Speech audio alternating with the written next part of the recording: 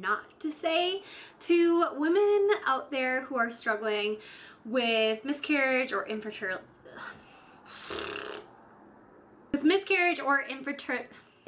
Blah, blah, blah.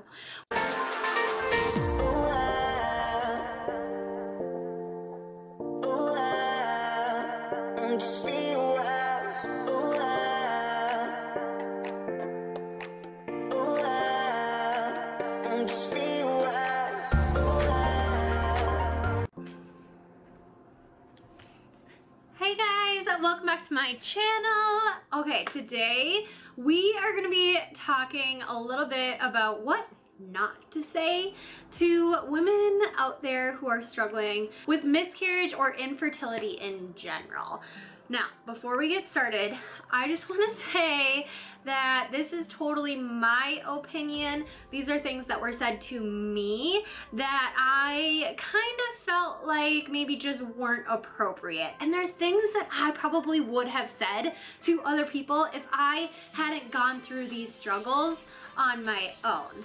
So again, totally my personal opinion. I'm hoping some of you all out there can relate, and I'm hoping that this video can do, you know, two things. Either number one, help the other ladies out there who are in a similar position to me, you know, just be like, yes girl, yes, like why, it's so frustrating.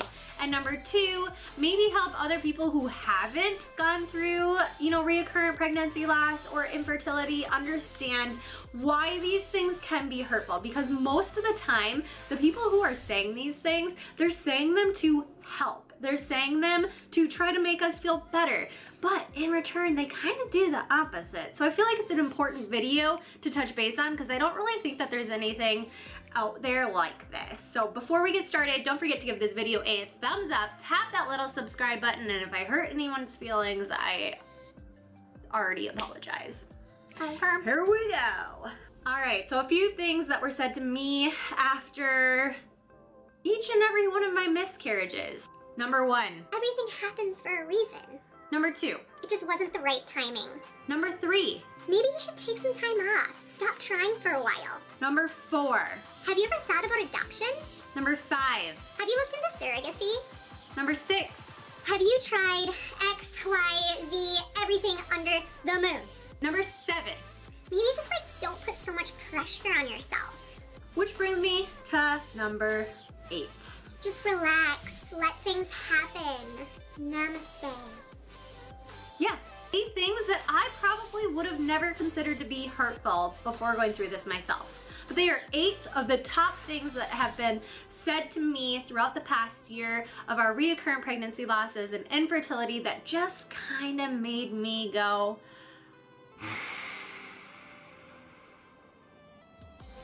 now let me tell you why, so that I'm not just throwing these out there and you're like, I don't understand why that could possibly be hurtful. Number one, that everything happens for a reason. I'm actually a firm believer in this. But when somebody's going through a rough time and something really shitty happened to them, it's probably not something that they want to hear. Number two, it just wasn't the right timing. When you're mourning your baby's death, hearing maybe it just wasn't the right timing is not a good enough answer. Number three, maybe you should stop trying for a while. Just let things happen. Until you are in that person's shoes, you can't say that because you have no idea the feelings and the emotions that are going through that person's mind. You don't know what they've been through physically, you don't know what they've been through mentally, and honestly that comment is just like extremely frustrating because once you get pregnant, or just like if you're dealing with infertility on its own and you want to be a mom, you guys, that is a deep down driven dream that people are basically saying to take a break from or give up on. Do you think that that's helpful? Number 4, have you ever considered adoption? You guys, adoption is great, and guess what? That woman probably has considered adoption, but it is not for anybody else to put their 2 cents in, and it's not for anybody else to say. Number 5, what about surrogacy? Again, that woman is probably considered surrogacy. And she has a major goal of carrying her own baby. That is a lifelong dream of hers. She is considering every other option, and guess what? Those options are really terrifying and are total like dream crushers. They are there if the woman ends up making that decision, but it's not for anybody else to put their input in on. She's already thinking about it. You don't need to bring it up. Number 6, have you tried XYZ, everything under the moon? Everything that you throw at a woman who is dealing with reoccurring pregnancy loss or infertility, she has looked into. She is talking to her doctor about it. She is filling her brain with every possible outcome, every possible solution. So to have a bunch of people throwing their ideas into the mix, it gets extremely overwhelming. So just let that be between the woman who is going through what she's going through and her doctor. Now, if she asks, that's a whole nother thing.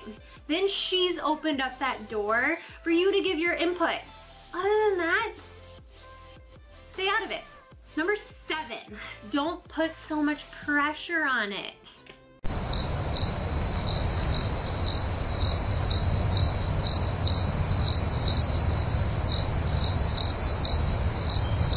When things aren't going the way you planned, and you're going through a ton of emotional and physical trauma, it's really easier said than done to not put pressure on it.